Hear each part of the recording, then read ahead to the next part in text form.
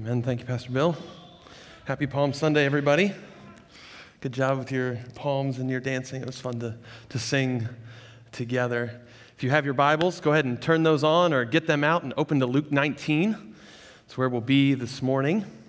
And as you're opening to Luke 19, I want to tell you a story about a boy named Charlie.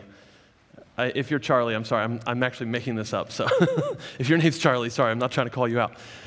Let's think about this boy named Charlie. And kids, hopefully you can track with me on this story, okay?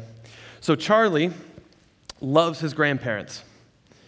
And his grandparents often give Charlie incredible gifts. Great stuff. They're so generous towards him. But Charlie hasn't seen his grandparents for a while.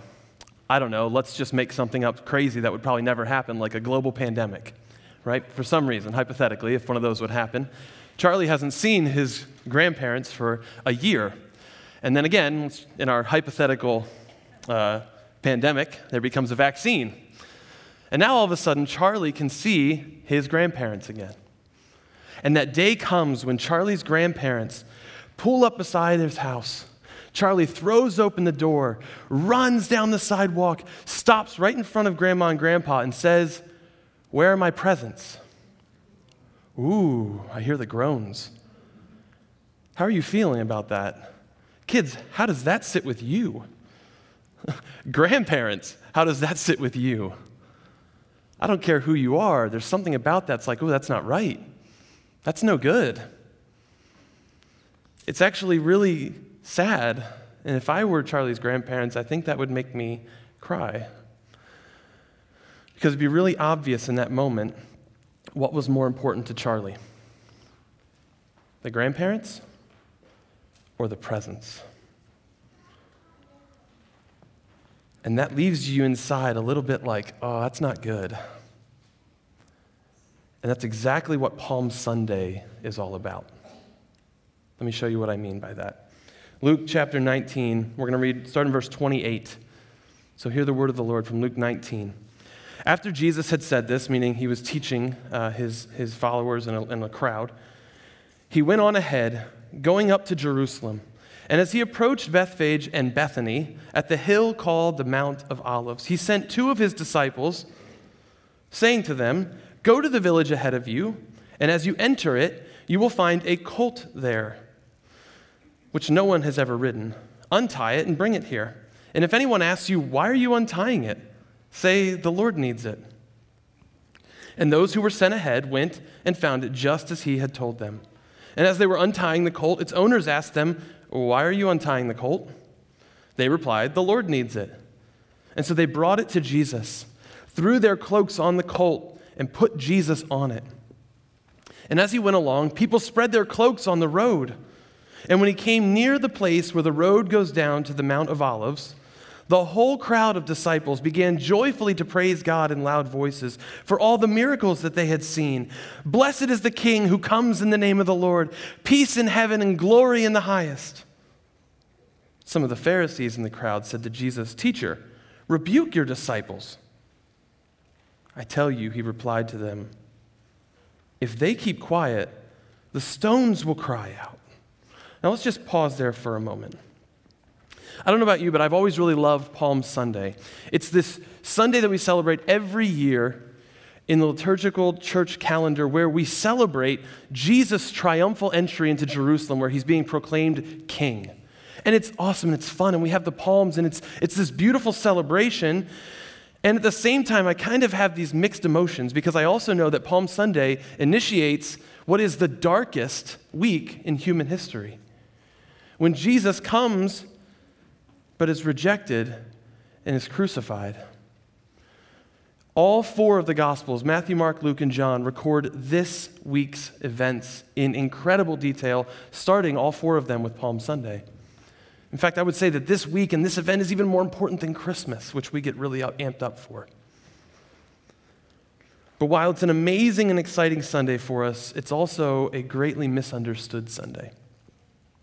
So I'm going to take a page out of Pastor Jin's books and tell you three things that Palm Sunday has to do for us. Three things that Palm Sunday does. First, Palm Sunday reveals. Palm Sunday declares, and Palm Sunday invites. Okay? It's going to reveal, declare, and invite. So let's see what it reveals. I don't know if you ever pay attention to sermon titles or not, but this morning's sermon title is Hope Misplaced, because this is what Palm Sunday reveals for many of us, is hope that has been misplaced. When I say the word hope, I think we have to be a little bit careful, because when we, in our common English usage of the word hope, we think of it more as like wishful thinking. Like, boy, I hope the Eagles don't screw up another draft this year like they always do. I hope I get a good grade on this test that I didn't study for at all. But that's not the way that the Bible uses the word hope. The Bible uses the word hope as a synonym, as a substitute for confidence and trust. It's not, I hope that something happens. It's that I hope in someone or something. It's a big difference. Biblical hope always has an object that you're putting your hope in. It's whatever you're looking for to give you real meaning and worth, purpose, life, joy, peace. Whatever is most ultimate to you, whatever is ultimately important to you, is what your hope is in. And as humans, we don't have a choice as to whether or not we hope. You will put your hope in someone or something. The question is just what? It's whatever is the end goal of your life, whatever's most important, whatever you bend your life around that consumes your thoughts and your money and your time and your everything, all of your energy. It's what you're putting your hope in.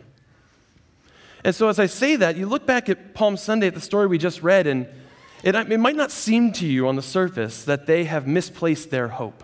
Because actually on the surface, it looks like they're putting their hope in the right person.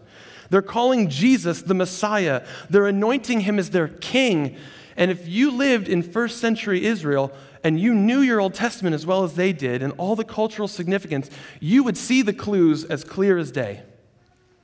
You would see that they are anointing Jesus as king. From the colt that he rides in on, this donkey, is a point back to Zechariah 9, right? You're familiar with this if you've grown up in the church around Palm Sunday.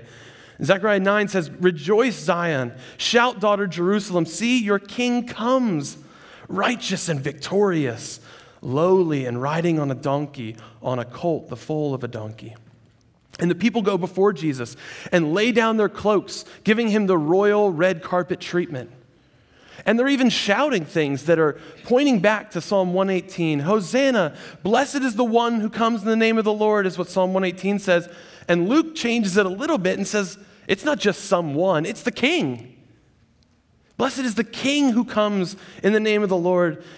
And it seems really positive, like they're putting their hope in the right person. That's how it seems on the surface. But I want you to imagine with me, you're a part of this crowd. And there's this party and this celebration going on. And you stop dancing and waving your palm branches and you look over at Jesus, the man of the hour, the one we're declaring king. And what do you expect to see on his face? A grin from ear to ear. They get it. It's me. But that's not what happens. You look over at Jesus and he's weeping. Now, I don't know if you've ever been with someone and they start crying and you're kind of like, is that a good cry or a bad cry? You know, you have those happy tears. This is not a good cry, okay? Not a good cry. Let me show you why. Pick it up in verse 41. As he, Jesus, approached Jerusalem and saw the city, he wept over it and said, if you, even you, had only known on this day what would bring you peace, but now it's hidden from your eyes. The days will come upon you when your enemies will build an embankment against you and encircle you and hem you in on every side, and they will dash you to the ground, you and the children within your walls, and they will not leave one stone on another, because you did not recognize the time of God's coming to you. I mean, talk about a mood changer, right? Everybody's dancing and celebrating. Here's Jesus weeping. And what has happened that makes him essentially pronounce a remix judgment? He's taking older minor prophets' warnings to Israel of exile that's coming, and he's mixing them all together and saying the same problem is coming to you guys. What makes him do that? Well, one of, I think, the most important things that you see as you watch the life of Jesus, which we're just jumping into a little bit of this here. But if you're reading the story all along, you would see over and over again the phrase that says, and Jesus knew what was in the heart of man. Jesus isn't tricked by a facade. You can't be dramatic enough for Jesus to buy into your acting. He knows your heart, and he knows the hearts of the people around him. Look back up at verse 11. We didn't read it. Just want to go before. This is the section that comes right before Jesus and this crowd heads towards Jerusalem. Verse 11 says that while they were listening to this, more of Jesus' teaching, he went on to tell them a parable. Because he was near Jerusalem, and the people thought that the kingdom of God was going to appear at once.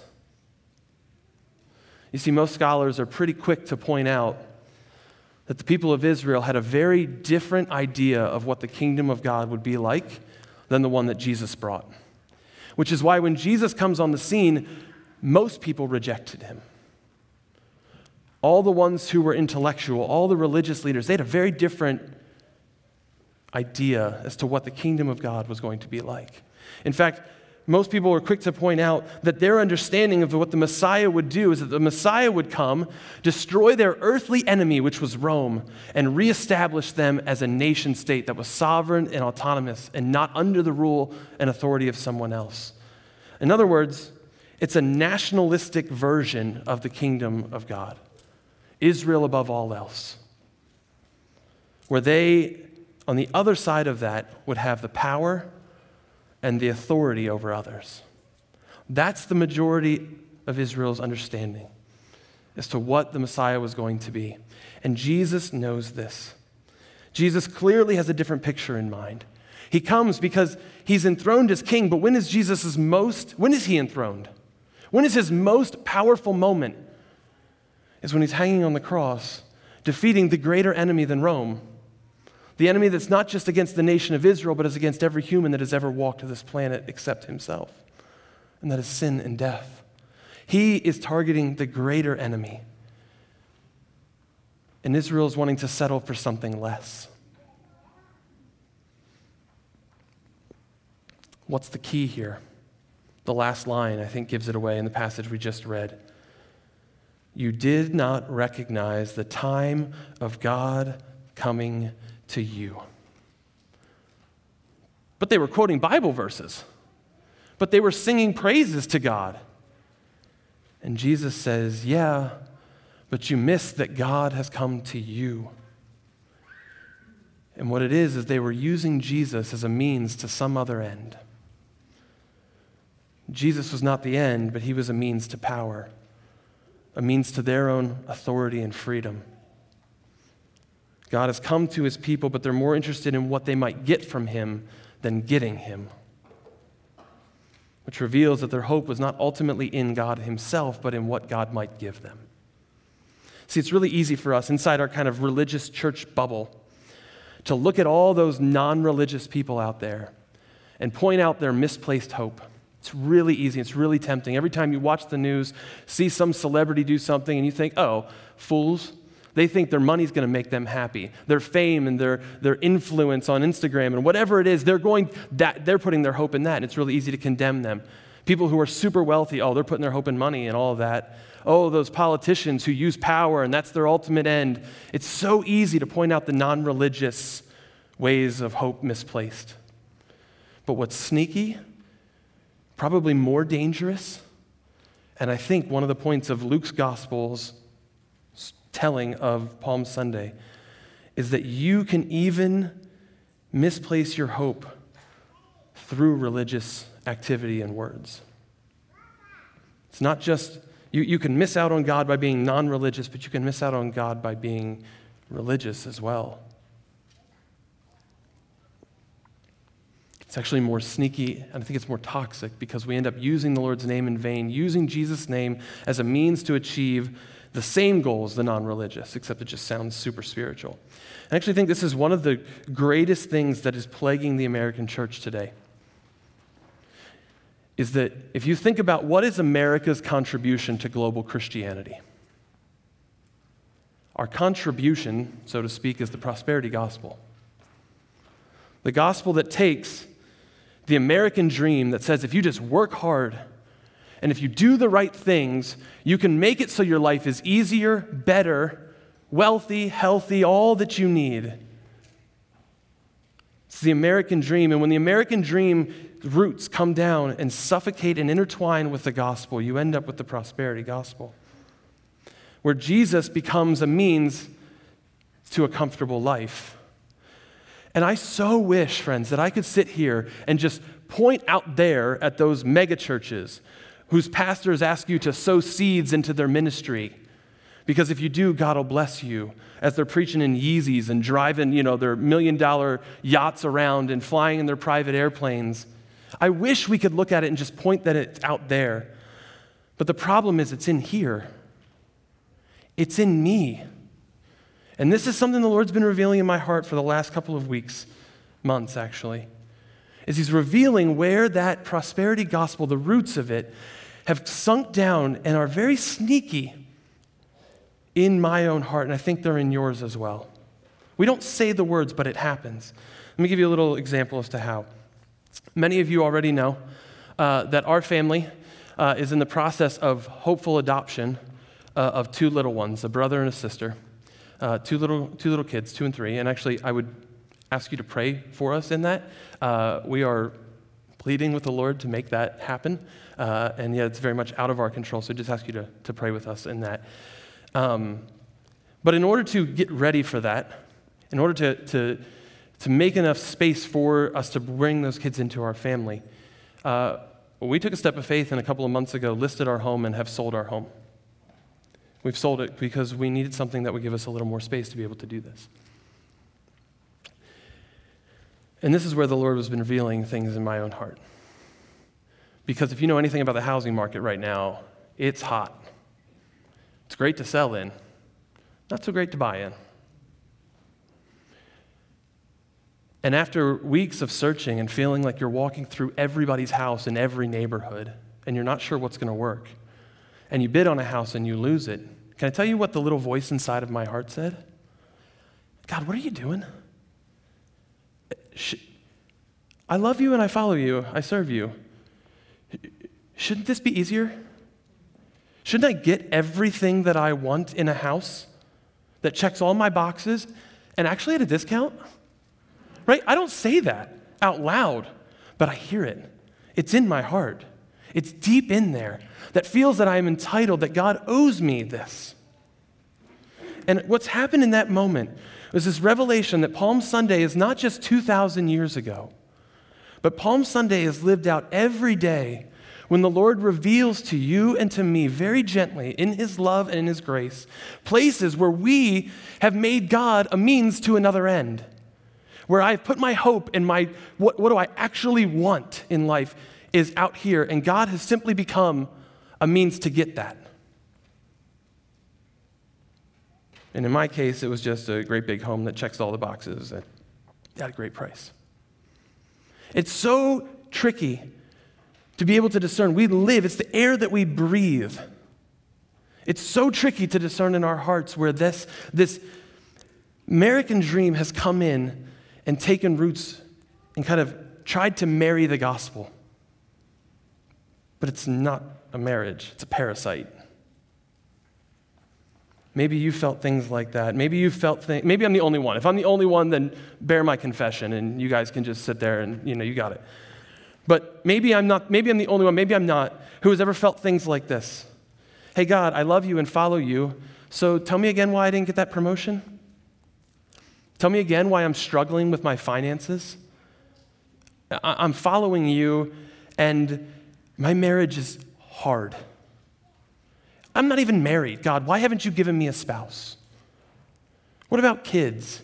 I thought we were supposed to have that. I shouldn't have to work so hard at school. I shouldn't have all this conflict in my relationship with coworkers or classmates. I shouldn't be so overwhelmed with grief and sadness. My loved ones shouldn't get sick and die. It's not fair. My life should just be easier. And if I'm the only one who has felt that, then I just know I'm not. These are all sneaky ways that we hold God to promises that he's never made.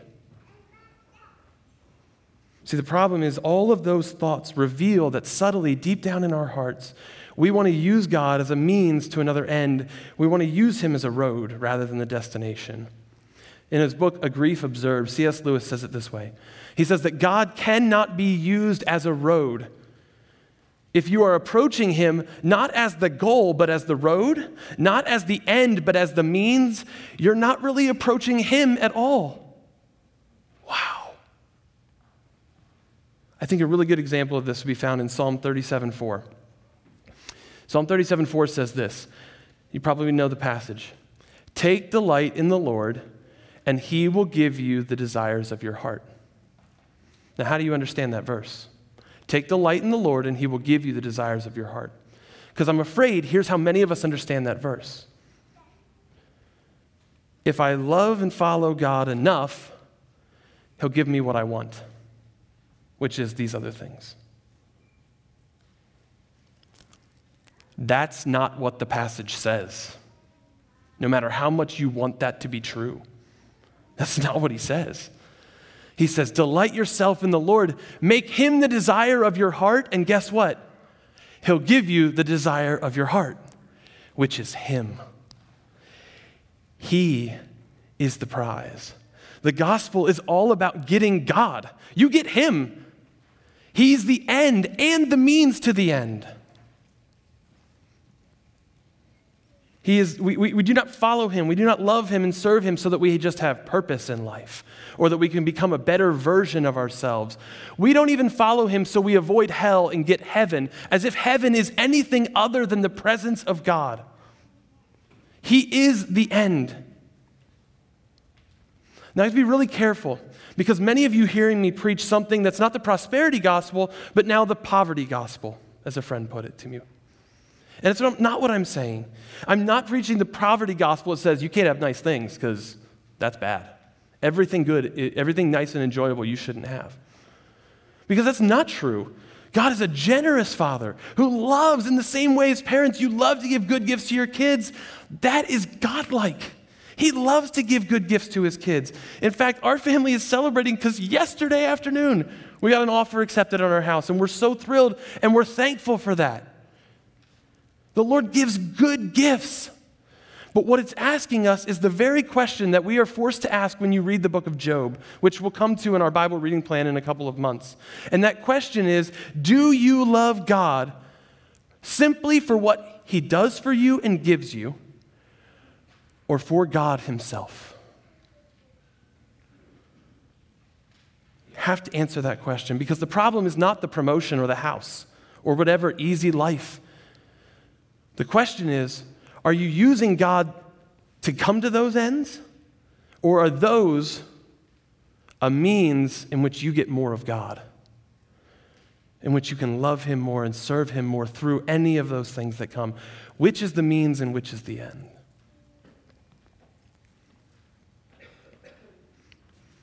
So many of us believe that God has promised us just a cush, easy, simple, carefree life. And that's the problem, is that is a promise of the American dream, not of the gospel.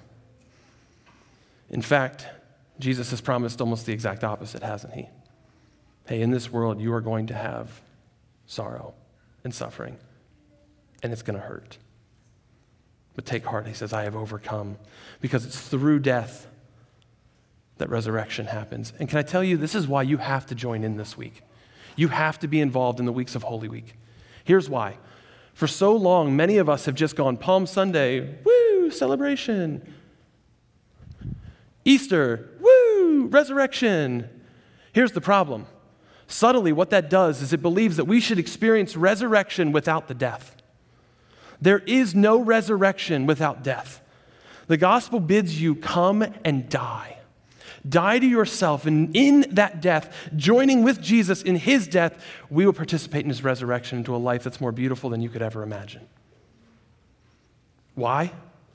Because you're united with him. You get him. Another way that this kind of shows itself is maybe the ways that we claim promises of God. Do we claim the promises of God as an American in a way that only Americans could claim? We look and we go, oh, my God will supply all my needs according to his riches and glory, which usually has less to do with needs and more to do with our wants. Usually has to do with a whole lot of extra stuff that we think God is promising to give us. So here's my question.